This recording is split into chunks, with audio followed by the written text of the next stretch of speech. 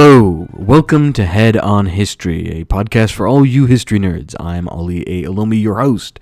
Check us out on social media. You can find me on Twitter and Instagram at AAOLOMI, or use the hashtag Head on History to follow along. I'm always interested in hearing what you have to say. I've also been checking, since Season 2 came out last week, the reviews on iTunes, and I want to thank all of you that have taken the time to write a review. I will read some of them and give you guys shout outs on our next podcast, but I appreciate all the kind words and support that you've given me. So if you haven't written a review, go and check it out. I would, I'll read it out and give you a shout out. But those of you that have, thank you very much. It's awesome, and I'm feeling the love for sure. So this is going to be part 2 of the history of jihad. Last episode, we talked about jihad in the pre-modern world, and in particular, we talked about the two kind of major historical moments that shaped the concept that is jihad. That is the experience of the early Muslim community as a small, persecuted minority. That was even before jihad was fully realized as a concept. You had a bunch of different kind of terms that was used, and and generally eventually came to be theologically explained or legally explained as a sort of defensive strategy that protected the integrity of the Muslim community. This became the heart of jihad for a long time. The second experience was that of the collapse of Muslim territories. First, with the Crusades invading Jerusalem, we saw the writings, the poetry, we saw the political movements of Salah ad-Din, and the writings of various theologians that tried to articulate what happened with the fall of Jerusalem to the Crusaders, and of course the retaking of it in 1187.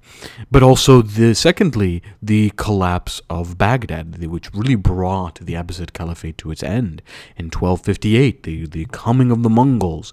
Both of these shaped jihad, and they created a new kind of ideology. It went from just protecting the integrity of the Muslim community, establishing some form of justice within society, to being fundamentally about territorial defense carried out by professional armies. And this becomes the major expression of jihad through most of the early modern era, from about the 13th century all the way up to the 18th century, so about 500 years or so. We see it in the language of the Ottoman Empire. They talk about the Janissaries, the professional military corps, protecting Muslim lands. We see it in the language of the Safavids and its frontier conflict.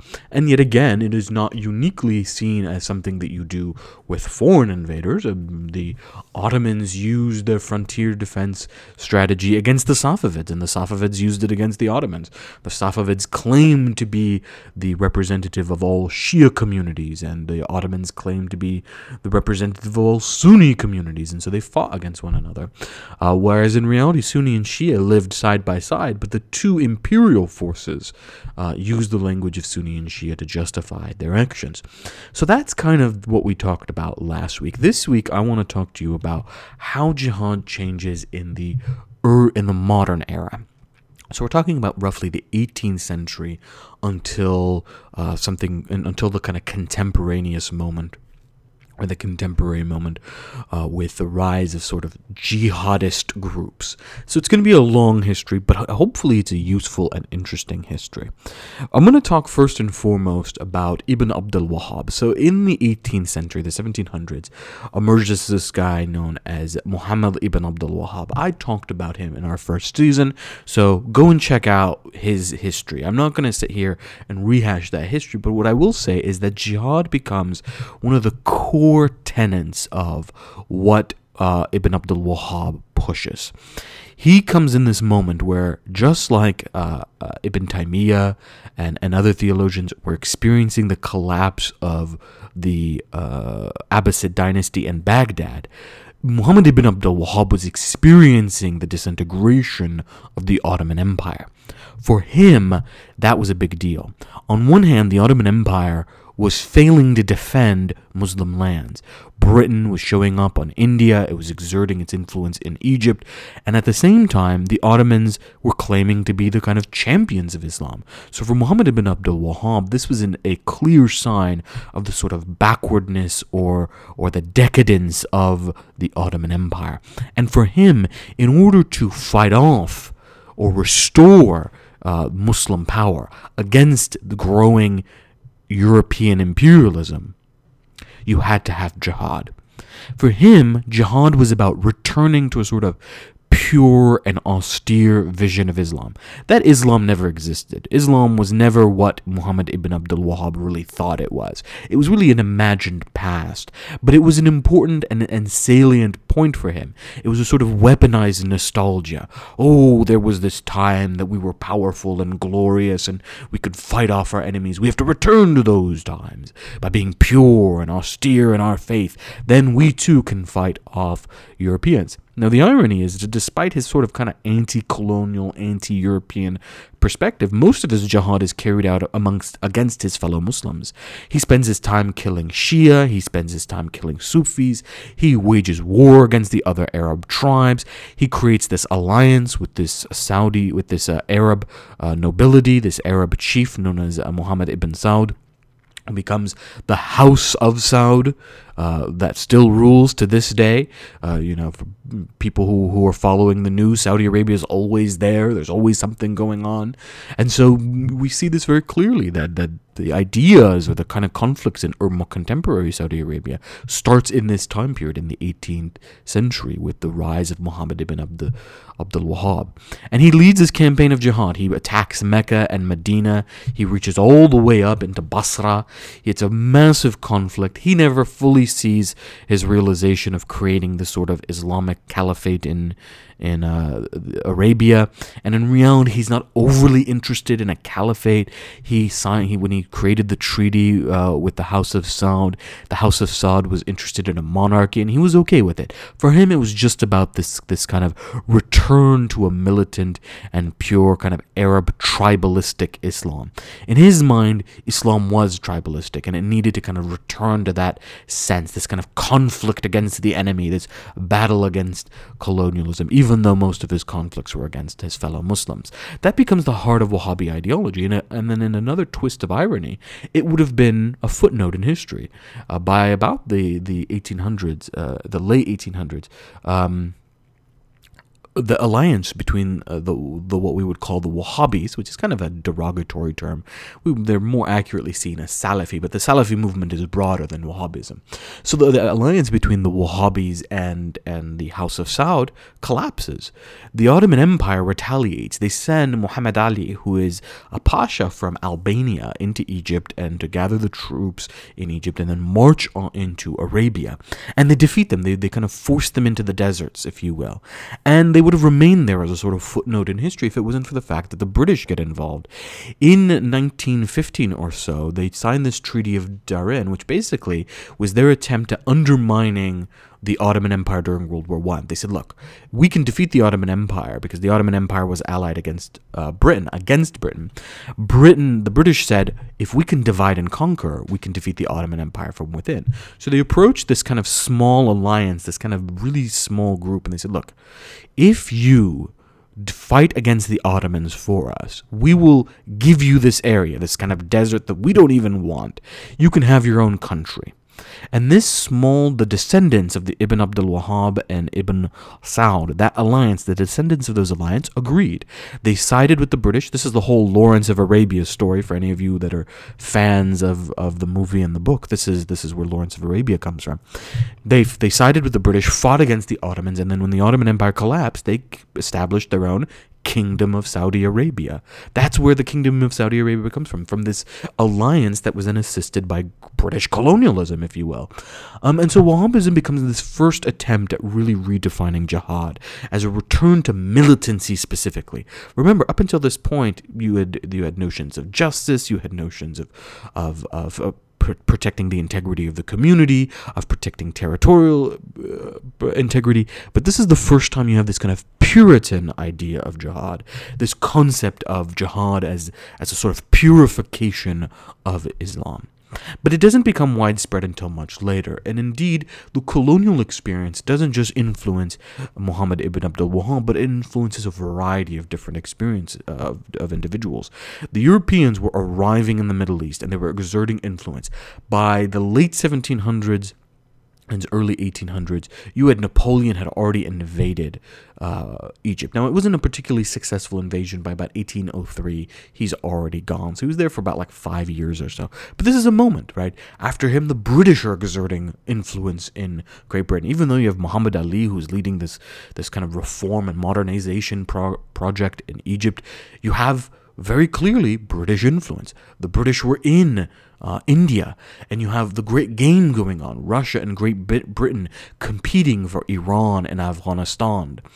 And so the European experience, or the experience of Europeans exerting power in Muslim countries, started to shape jihad itself. We see this particularly with a figure known as Amir Abdul Qadir. He was born in Algeria in 1808. And his family are Sunni, Sufi individuals. They're part of the Qadriya order. He was a fascinating figure. He was a classically trained religious scholar. He was a sharif, meaning a religious leader.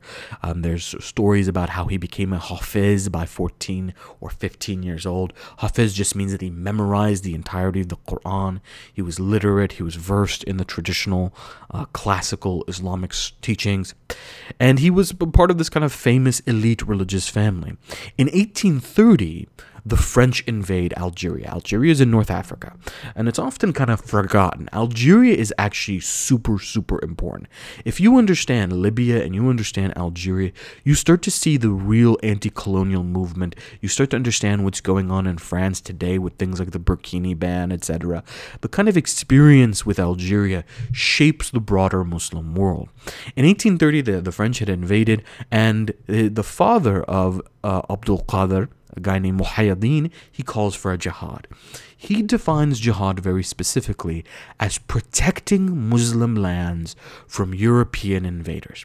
Algeria was really a confederation of tribes, ruled over by a sort of Ottoman governor. They had a lot of resentment towards this Ottoman governor because the Ottoman governor was corrupt, he was taxing the people a lot. And in the same note, he also failed to protect them from this French invasion. So it was up to the people themselves. Jihad was seen as a sort of popular movement, a popular resistance to the French. And during this call for jihad, the people got together in Algeria and they needed to elect a leader, someone who would lead the campaign. And they elected Abdul Qadir, and he becomes Amir al-Mu'minin, that is, the commander of the faithful. This is the classic language of the caliphate. Omar, the second Khalif in the Rashidun for the Sunnis, uses this language. He is the Amir al-Mu'minin, commander of the faithful. In other words, the commander of the Muslim armies. So to use this language of Amir al-Mu'minin in the 1800s is very significant. It reminds us kind of the idea of jihad to restore balance. And so Abdul Qadir becomes Amir. That's what we often refer to him as, Amir Abdul Qadir. And when he accepts the title of Amir, he gives this great speech, and I'm going to quote this speech for you. Quote, "I have accepted the pledge of allegiance of the people, and this position, despite not having any inclination to it, hoping that in doing so I could become a mediator that unites the word of Muslims and lifts off their infighting and differences. This is in order to bring about security, stop actions that go against the purity of the law, protect the land from the enemy, and apply ruling and justice upon the strong and the weak. Know that my ultimate goal is the unity of the religion, establishing our rights, and upon God is the reliance in all of this." Now, there's a really series of components to this that I want to point out. He says the pledge of allegiance of the people. For those of you that listen to season 1, this should remind you of what Muhammad himself does. During his attempt in the Treaty of Hudaybiyah, where he tries to enter into Mecca, but he's told he can't do it, and they come to an agreement that he'll do it next. He gathers all the Muslim leaders together, and he asks them to give him bay'ah. That is, an oath of allegiance. This is at the heart of religious leadership in the pre-modern Muslim world. The idea that you are a people and you define yourself vis-a-vis your oath of allegiance. It's a classical Arab concept, but here we have jihad being tied into it. In some ways, this becomes a continuation of the pre-modern notion of jihad, of people banding together, pledging their allegiance to fight as a united front against tyranny. The next part is that he goes, I've accepted this despite not having any inclination to it. This again refers in some ways very consciously to the language of Abu Bakr, who goes, I'm not very interested in this, but I will become your Khalif so long. If I do right, you follow me. If I do wrong, you correct me. So you see that he's very conscious of this kind of past history of jihad and the past history of Islam, and he's invoking it very deliberately as a sort of repurposing of it, of an attempt to really legitimize his approach. The next is, he goes, I do this in order to bring about security, stop actions that go against the purity of the law, protect the land from the enemy, and apply ruling and justice upon the strong and the weak. In other words, what he's trying to do is return to this kind of older concept of jihad.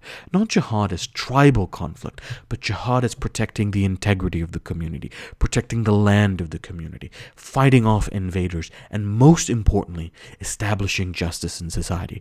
Muhammad's earliest campaigns in the early period of Medina, where he's fighting against the Meccans, was for to bring about justice in the society. It was a society of tyranny, it was a society of conflict, it was a society of division, and he wanted to bring stability, and he wanted to bring peace, and he wanted to bring justice. And so he fought against tyranny. This is a very important component of Amir Abdul Qadir's message. He wants to bring unity to the tribes, to protect their lands, and to bring justice. In other words, the European invasion was seen as an act of tyranny. By calling it tyranny, zulm, by calling it tyranny, he is justifying the anti-colonial violence. He ends up going on to becoming one of the most famous generals in Algerian history. He fights against the first general, the French general, De Michel. De Michel is kind of shocked that Abdul Qadir is so successful. He gets one battle after the other, and so he ends up signing this treaty, this peace treaty, and the French general succeeds the province of Oran to Abdul Qadir. Abdul Qadir was successful. He had managed to unite the tribes, and he got this treaty out of the French. And so the French get kind of annoyed. They're like, why the fuck did we let this general sign this treaty? And so they send a new guy. They recall De Michel, and they send in a new general known as Trezel. And Trezel leads a very violent campaign, but the point of his campaign is to pacify the Algerians. And there's this great battle, it's kind of a turning point, known as the Battle of Makta in 1834, in which the French, having already fought Amir Abdul Qadir, were exhausted, and they were retreating to the marshes on the river of Makta, when suddenly Amir Abdul Qadir rushes out with his troops. He was a master of this sort of guerrilla warfare tactic, and attacks the French forces. This forces the French into a complete rout. It was a massive failure on the French campaign part. And part of his success is what he does is he really brings about this idea that jihad is a cause bigger than you. Up until this time, we had heard the social justice-y kind of component of jihad with Muhammad. We had seen the sort of territorial language that we had seen in the Crusades and the Mongols, this idea that you have to fight in order to save Jerusalem from the Crusaders. But this is really the time where you introduce jihad as a sort of self-sacrifice, right? And he says, die before you die.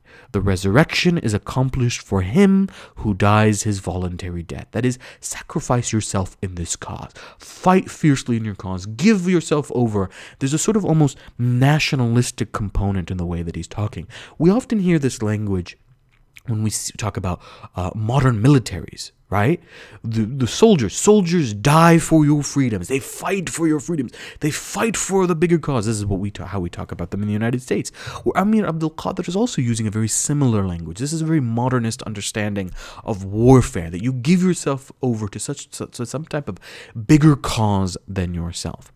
The result is that the battle exhausts the French. The French military forces are tired of fighting. The Battle of Makta was a massive rout for them. And the French public starts to turn against the campaign in Algeria. And so in 1837, they once more sign a treaty. This is known as the Treaty of Tafna, which basically said, okay, the French can control all the ports, but 2/3 of the lands would go to Amir Abdul Qadir. He had succeeded. He had managed to regain most of the territory. He had rebuffed the military campaign of the French, and he had preserved the unity of the Muslims. And this was very, very important. That the key here was the unity of the Muslims. Here, this is why the French were so taken aback. These were disparate tribes. These were tribes that didn't get along. But under Amir Abdul Qadir, he was able to bring them all. But the treaty doesn't last. In 1839, Duc d'Orléans, one of the royal family of the French, he breaks the treaty, completely violates it illegally, if you will, and he appoints the general Bourrand to lead a new campaign. And Bourrand uses a completely different tactic. He is no longer fighting a war of pacification in order to make the Algerians agree. Instead, he's fighting a war of annihilation. He wants to wipe everybody out. And he writes quite famously, quote, "I will enter your mountains, I will burn your villages and your harvest, I will cut down your trees." For the Algerians, this was quite shocking. Amir Abdul Qadir had earned this reputation of having a just jihad. He refused to burn down villages. He refused to burn down buildings. He would not cut down trees or burn harvests. And in fact, when it came to his troops, he told his troops that they were not allowed to live off the land if the harvest belonged to someone else, so there was no looting going on. He was so magnanimous that at one point he had captured several French troops, but he didn't have any food to feed them. The French would just execute those prisoners, but what Amir Abdul Qadir did is he released every single one of them. He's like, I don't have food in order to give you, so I'm going to release you. So he had developed this very magnanimous and just and righteous persona. And so this was a completely different form of battle. He still continued to fight. He still continued to defend his people. But in 1847, he finally surrendered. The tribes were just shocked. The tribes that were fighting with him were shocked by this new French tactic, and they wanted nothing to do with it. And so he was starting to lose more and more. And they say that the kind of history that talks about him surrendering is also quite fascinating. He shows up into the French military camp, and he's riding on his great white horse, this great white war horse, looking noble, unbound, unbent, and he's very, very strong, and he hands over his war horse as a sign of surrender. And the French promise him, they go, look, you surrender, we're going to allow you to go into the east, to Alexandria or Cairo, or maybe Damascus or somewhere like that. And so he goes, okay, he hands over his war horse in this kind of great theatrical moment, but yet again, just like they broke the Treaty of Tafna, they once more break this promise as well, and he was taken captive. It is reputed that he said, God has undone what my hand has done. In other words, he by his own merit, by his hand had managed to unite the tribes, but circumstance was against him. And in many ways, most historians would probably agree with this analysis, not necessarily that God had undone his work, but that he was mostly successful, that his campaign was pretty well fought, and it was only turned against him much later on when things just started to go wrong. Now, he was in jail for a long period of time, but the French people were absolutely taken by his personality. His magnanimity in battle, his generosity in battle, the fact that he freed French soldiers, that he didn't kill prisoners, that he didn't torture, that he didn't burn down, etc., led a whole public relations campaign. I kid you not, this is a real public relations campaign in order to free Amir Abdul Qadir, this guy who had fought against the French armies. The French people fell in love with him. So he went from the enemy of the French to kind of this friend of the French. And one of the most famous kind of people was Victor Hugo. For those of you who are literary fans, he's the author of The Hunchback of Notre Dame and Les Miserables. If you haven't read either of those things, you are a troglodyte and an uncouth bastard that I want nothing to do with. But Victor Hugo is one of those people that supports Amir Abdul Qadir, and eventually Napoleon releases him. And he ends up in Damascus. He lives a very simple life in Damascus. He lived a very simple life when he was a commander. He lived very austere, lived in a tent. Goes to Damascus, and he continues to have this fantastic reputation. In 1860, there was a conflict between the Druze, which is a religious sect within Syria and Lebanon and that region, the Druze and the Maronite Christians, and this led to a sectarian infighting between these two religious communities. And what he did in the 1860s, actually went outside, had sent his sons to collect the Maronite Christians, who were a vulnerable population, and he hid them in his own house. And again, once more, the French were amazed by his actions. He ended up dying, but this image of Amir Abdul Qadir and the way he used jihad becomes a very important component in the history of jihad. Jihad is redefined as anti-colonial violence, as resistance. We see this kind of language in the global south in particular, this language of resisting colonialism, fighting back against it. The next figure I want to talk about is Al-Afghani. So even though this is kind of a history of movements, because jihad is an ideology, you have to talk about the people who think about it and articulate it. So one of these ideologues, Ali Al-Afghani, is super important to understanding not just the history of jihad, but the history of political Islam. And what I mean by political Islam is the attempt to use Islam as a religion as the basis for political formation, whether it is a government, a state, a political party, etc. Understanding Al-Afghani will help you understand everything from the Muslim Brotherhood to the rise of political parties in Tunisia like the Ennahda, to even groups like Al-Qaeda and Daesh. That's not to say Al-Afghani is directly linked to them, but his ideology is really adopted by them. And there's something quite fascinating. So Al-Afghani, for fair, completely open transparency, Al-Afghani is one of my favorite figures in history. He's just so weird and fascinating. So much so that I actually did my master's thesis on it, submitted it, and it was accepted back in the day, and people liked it. It was considered a good contribution to the history of Al-Afghani, though the master's thesis itself was a total mess. That's the reality of these theses. But Al-Afghani is interesting. So he's born in 1838-ish. We're not quite sure about it. In a place called Asadabad. So he's probably likely, even though his name is Al-Afghani, that it means the guy from Afghanistan, or the Afghan, he's more than likely born in Iran. Whatever the case, he is very clearly of the Persian world, whether Afghan or Iranian. But he does spend a great deal of time in Afghanistan. He's actually the advisor to Dost Mahmud Khan, the emir and king of Afghanistan. And in particular, he's interested in getting Afghanistan to really resist British influence. He ends up in India at some point. He has some relations with the Caliphate movement who owe their allegiance to the Ottoman Empire. And he really experiences British rule in India, and that shapes his political ideology. That shapes his mindset.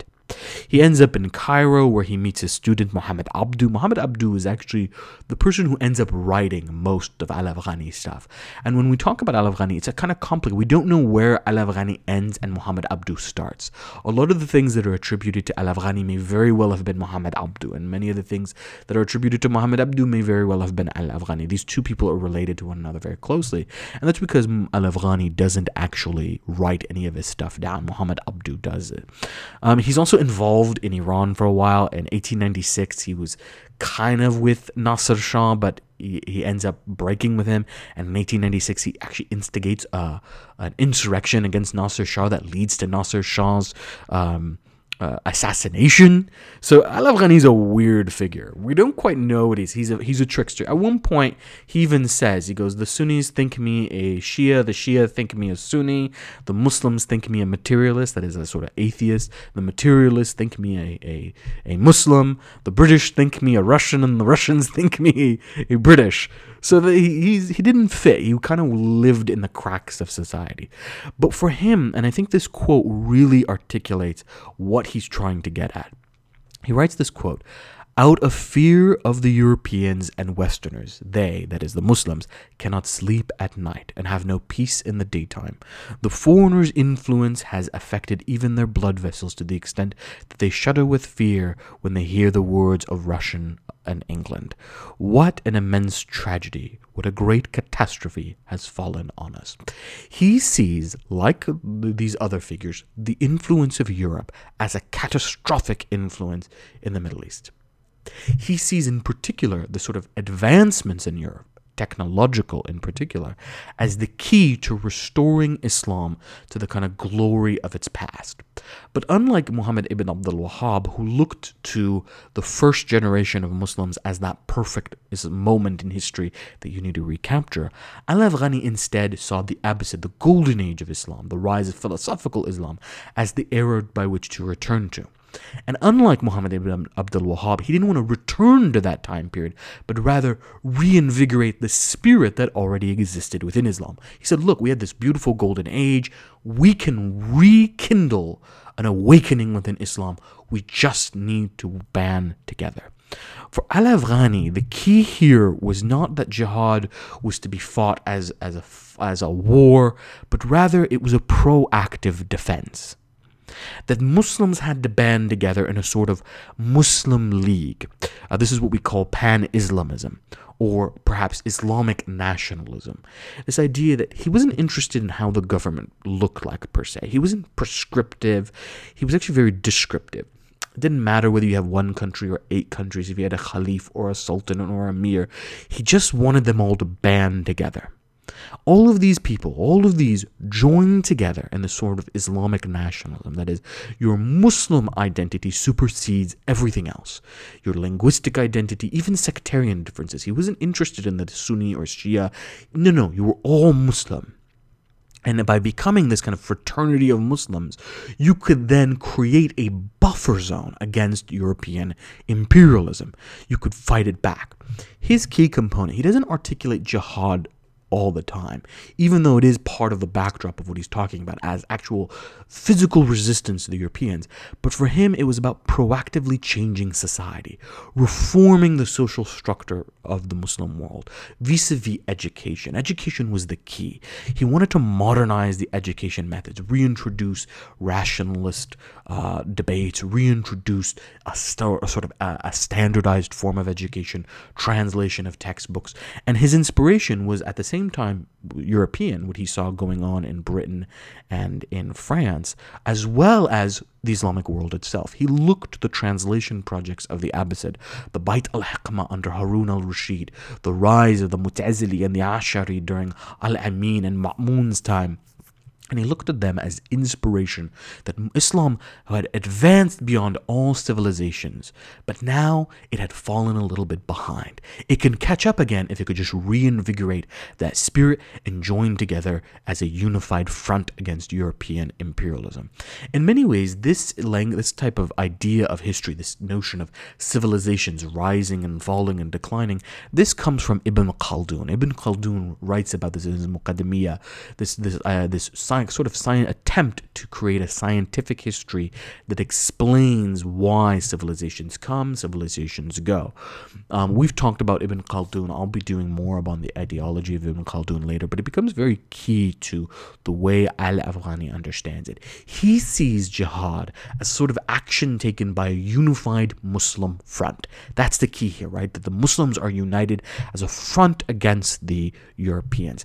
His ideas are eventually picked up and parts of it are taken, parts of it are rejected, and it becomes the root of Islamism, this idea that Muslims must put Muslim identity above all else and unite in order to defend Muslim lands. It's what leads to the Muslim groups like the Islamist groups like Tahrir, it leads to groups like Enahad, it leads to the Muslim Brotherhood, it leads to all of it. All of it comes from Al-Afghani.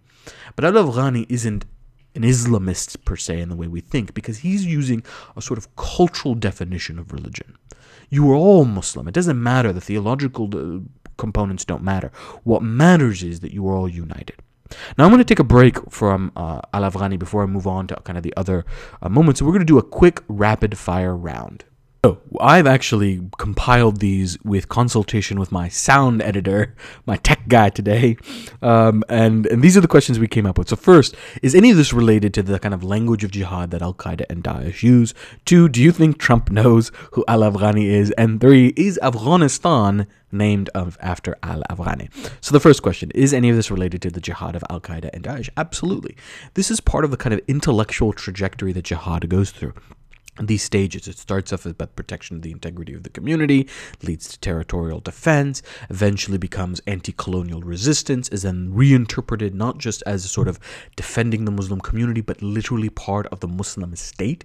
This idea that you would create a Muslim state, and that's what Al-Afghani is talking about, and jihad would be the actions of protection. It eventually takes on very revolutionary terms, and that's Al-Qaeda and Daesh use that language and use that history in order to justify their actions. Now, does that mean that terrorism equals jihad? The answer to that is no. In that sense, Orthodox Islam, that is, the majority of Muslims, don't agree with the actions of Al Qaeda or Daesh. That what they say, that's not jihad. Jihad takes on this sort of anti-colonial sentiment, this resistance sentiment. And certainly even in Islamist groups takes on the language of state violence against European imperialism. But in none of these cases does it ever mean complete and total warfare of annihilation, bombing buildings and airplanes. That's never a component. But what you can see, remember, jihad has very clear and strict rules. Despite the fact that every generation and every era kind of redefines jihad within its own context, right? So for the people of living in the 10th century, 11th century, and the 12th century who are experiencing the destruction of Baghdad and Jerusalem, they're defining jihad within their context, right? The people who are living in the imperial component or the time period of European colonialism are defining jihad within relation to European colonialism.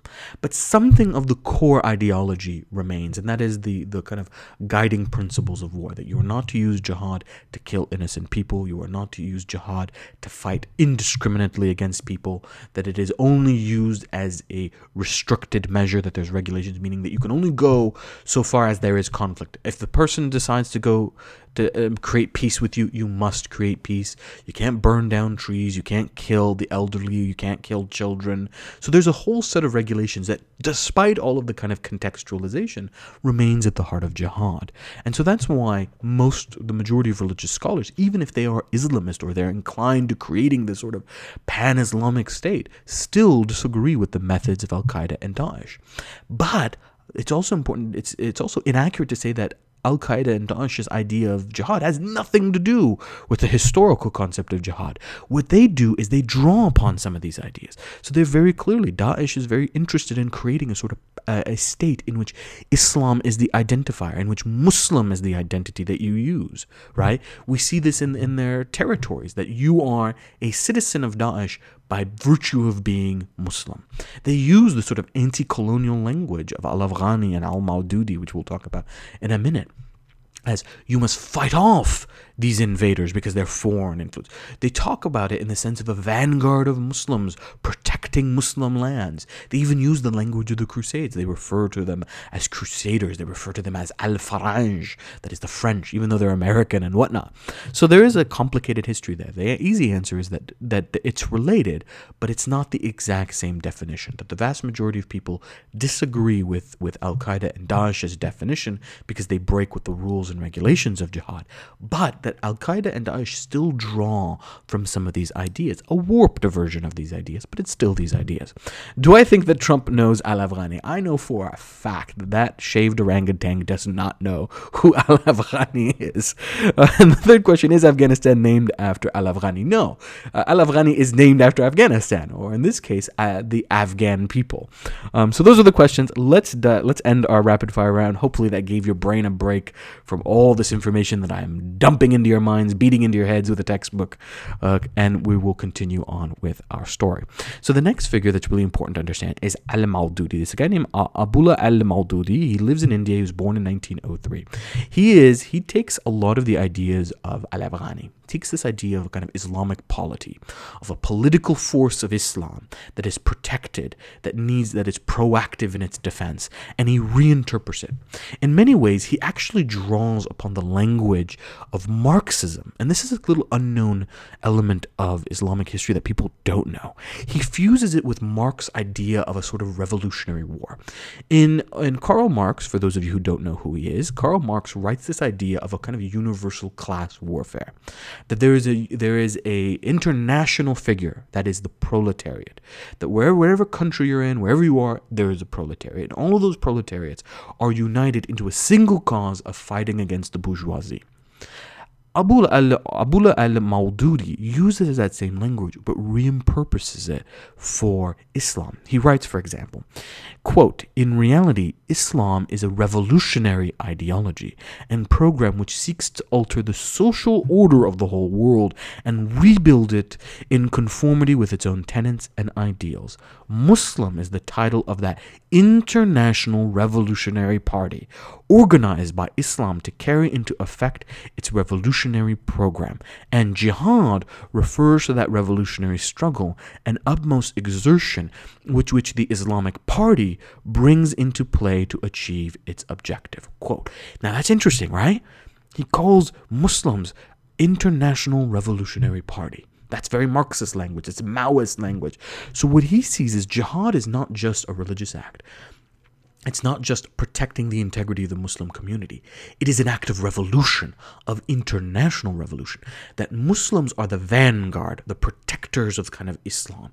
And they use jihad to fundamentally transform society as a whole, to change the social order of the world, and that is to overturn the global order. The global order by the time of al-Maududi is very clear. You have Europe as the center, and you have the Muslim lands like India and Egypt as the periphery, places in which Europeans can come in and extract the wealth and resources and whatnot and take it back to enrich themselves. That order needed to be overturned. This kind of anti-colonial Marxist idea becomes huge in the global south, and it's not unique to the Muslim world. We see in Latin America in particular the idea of the global south banding together and fighting against the kind of global order. It's part of the socialist movements in Latin America, but we see it here in the language of Islam. So jihad becomes this kind of revolutionary concept. This becomes huge for Red Shi'ism in particular, Ali Shariati's ideas in Iran, as a sort of rejection of the autocratic and authoritarian regime of the Shah. Ali Shariati comes up with this idea of Red Shi'ism, that is revolutionary Shi'ism. Now, Shi'ism has always had a component of revolution, right? Especially post-Battle of Karbala. The Battle of Karbala had such a horrible effect on the Muslim world because of the tragedy that was the slaughtering of the Prophet's family, that there was always within Shi'ism, even when it became quietist during the Abbasid Caliphate, a notion of revolution, a notion that at some point Shias would reunite together and really create a just society, a society that would restore the principles of the Prophet's teachings. Right? That you would follow the Imams, that you would recreate this kind of good society. And Ali Shariati builds on that older idea, but he throws in that kind of the language of al-Maududi, the language of jihad as a sort of revolutionary act. And we see that in the 1979 Islamic Revolution. It's a literal overthrow of the old monarchy, the old social order, and a recreation of Iran in a new social order, one that is based, weirdly enough, on kind of Plato's ideals, his concept of society, Plato's Republic, his ideas in Plato's Republic, with a philosopher king at the top. That would be the Valiyat Faqih, right? The Ayatollah at the top. But also elements of Shi'ism. So Shi'ism blended with Marxism, blended in with Plato's Republic, is what gives birth to Iran. So we see how the ideology of Maududi and then Ali Shariati fuse together and have a real consequence in Middle Eastern history. It leads to literal revolutions. But the language of a sort of vanguard of Muslim warriors protecting the kind of political party of Islam, which is aimed at transforming the world, becomes the language that is really picked up by later groups like Daesh and Al-Qaeda. They see, this is why Al-Qaeda hijacks airplanes and bombs buildings.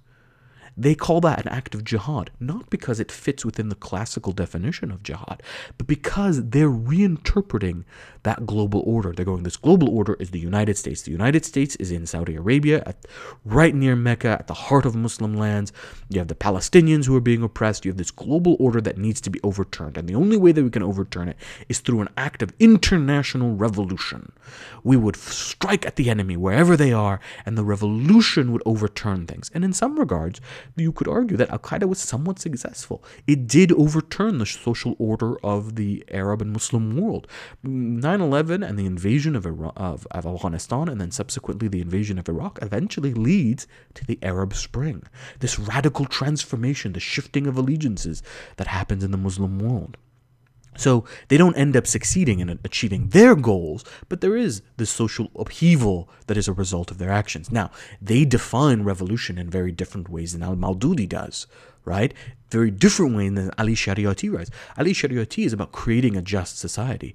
But for groups like Al-Qaeda and Daesh, they're fixated on just the violence, on just the act of revolution.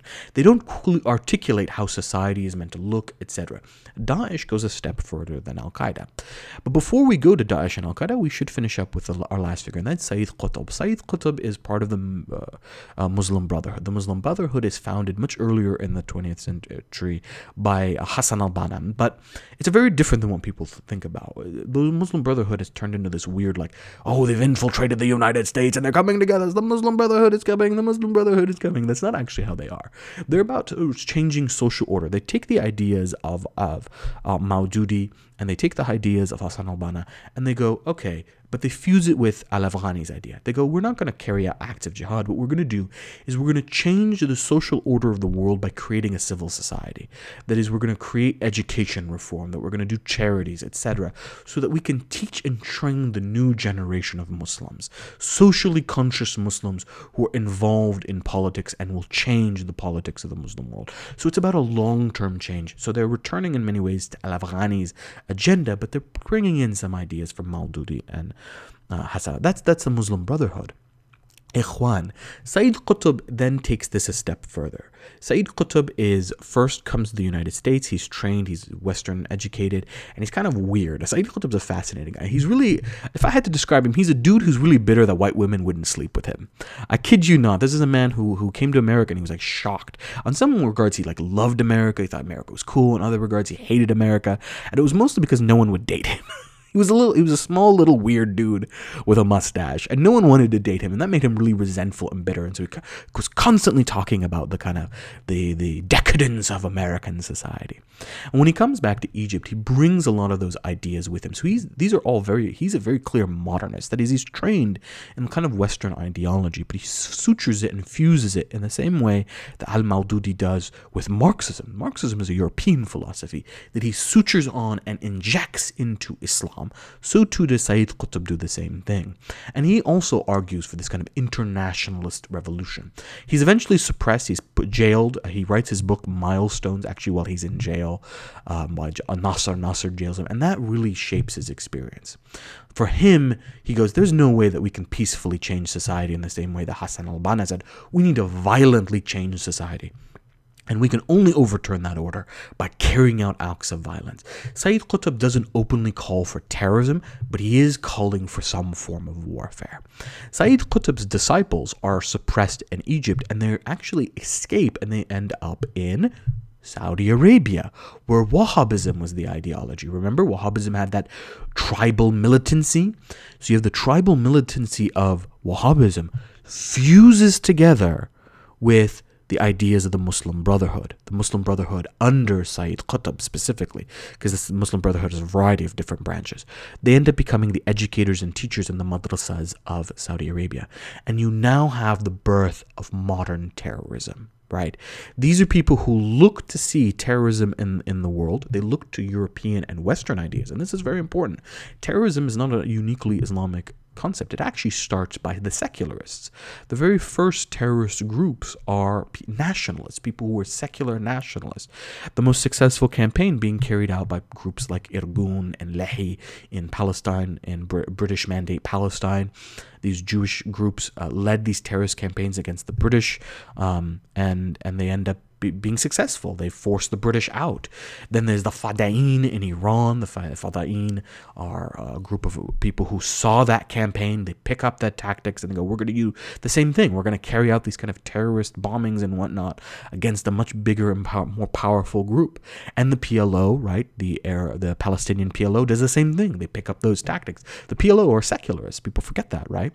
But the fusion of Wahhabi ideology and Qutbism, or the ideas of Sayyid Qutb, and then the borrowing of tactics from European and secularist and nationalist groups is what produces Al-Qaeda and Daesh. They take that ideology of going, there is a certain global order that exists in the world, and we need to overturn that global order, and we can only do so vis-a-vis revolution, vis-a-vis this kind of international Muslim party that must unite and fight against it. Wherever you are, O Muslims of the world, whether you were born and raised in America or born and raised in France, you are part of this revolutionary party. You are all part of this, and we must change the societies that we live in, and we can only do so violently. Well, what type of violence do we use?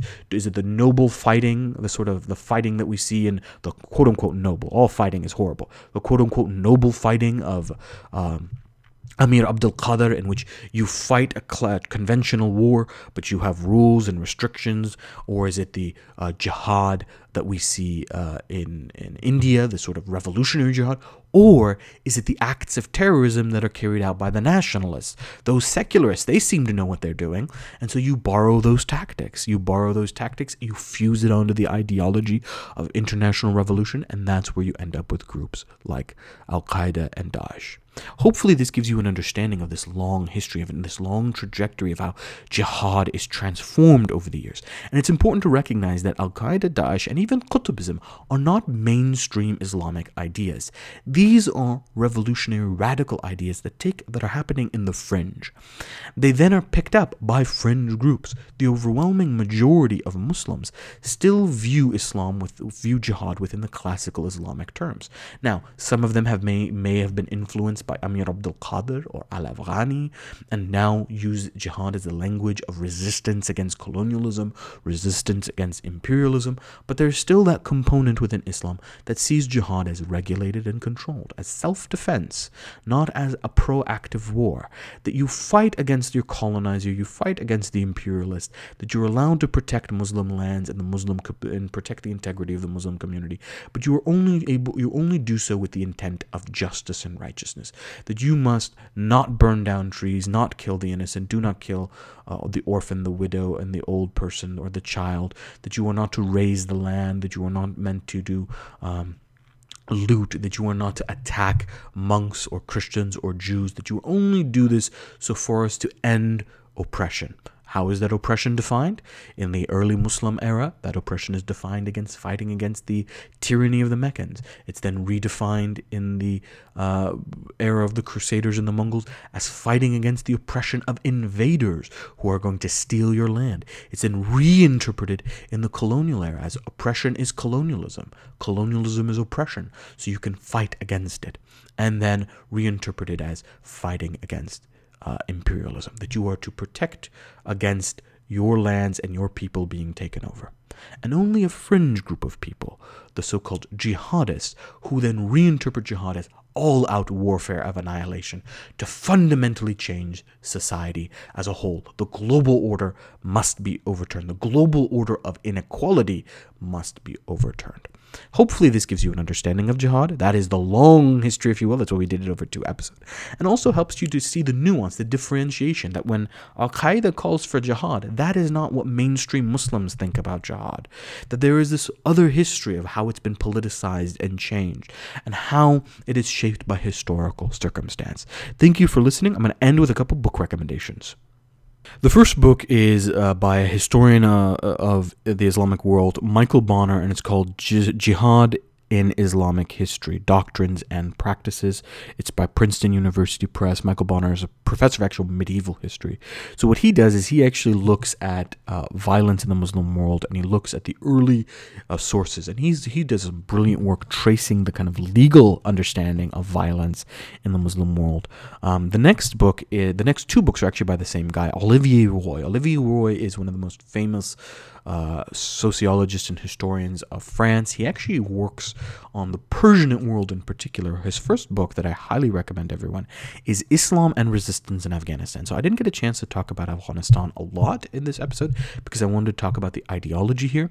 But this is a really important book because the methods that I was talking about, the fusion of Sayyid Qutb with Wahhabism and this kind of idea of international resistance finds its first theater in the Afghan-Soviet War. So when the Soviets invade Afghanistan, there is this time that Saudi Arabia and these other countries see it as an opportunity to test out their theories, the theories of using international resistance, right? A coalition of people joining together to fight against an invasion.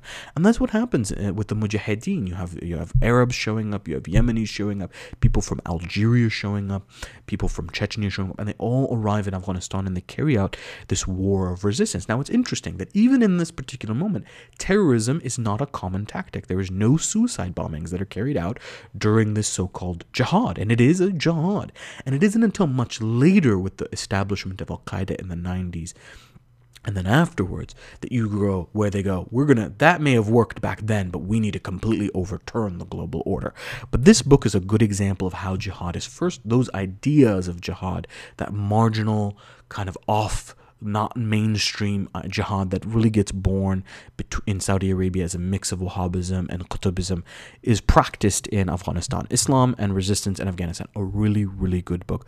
Highly recommend it. And his next book, you can also check out The Failures of Political Islam. That's good, but I actually like his more recent book, Olivier Roy's Jihad and Death, The Global Appeal of Islamic State. So he's much more consciously talking about Daesh in this particular book and Al-Qaeda.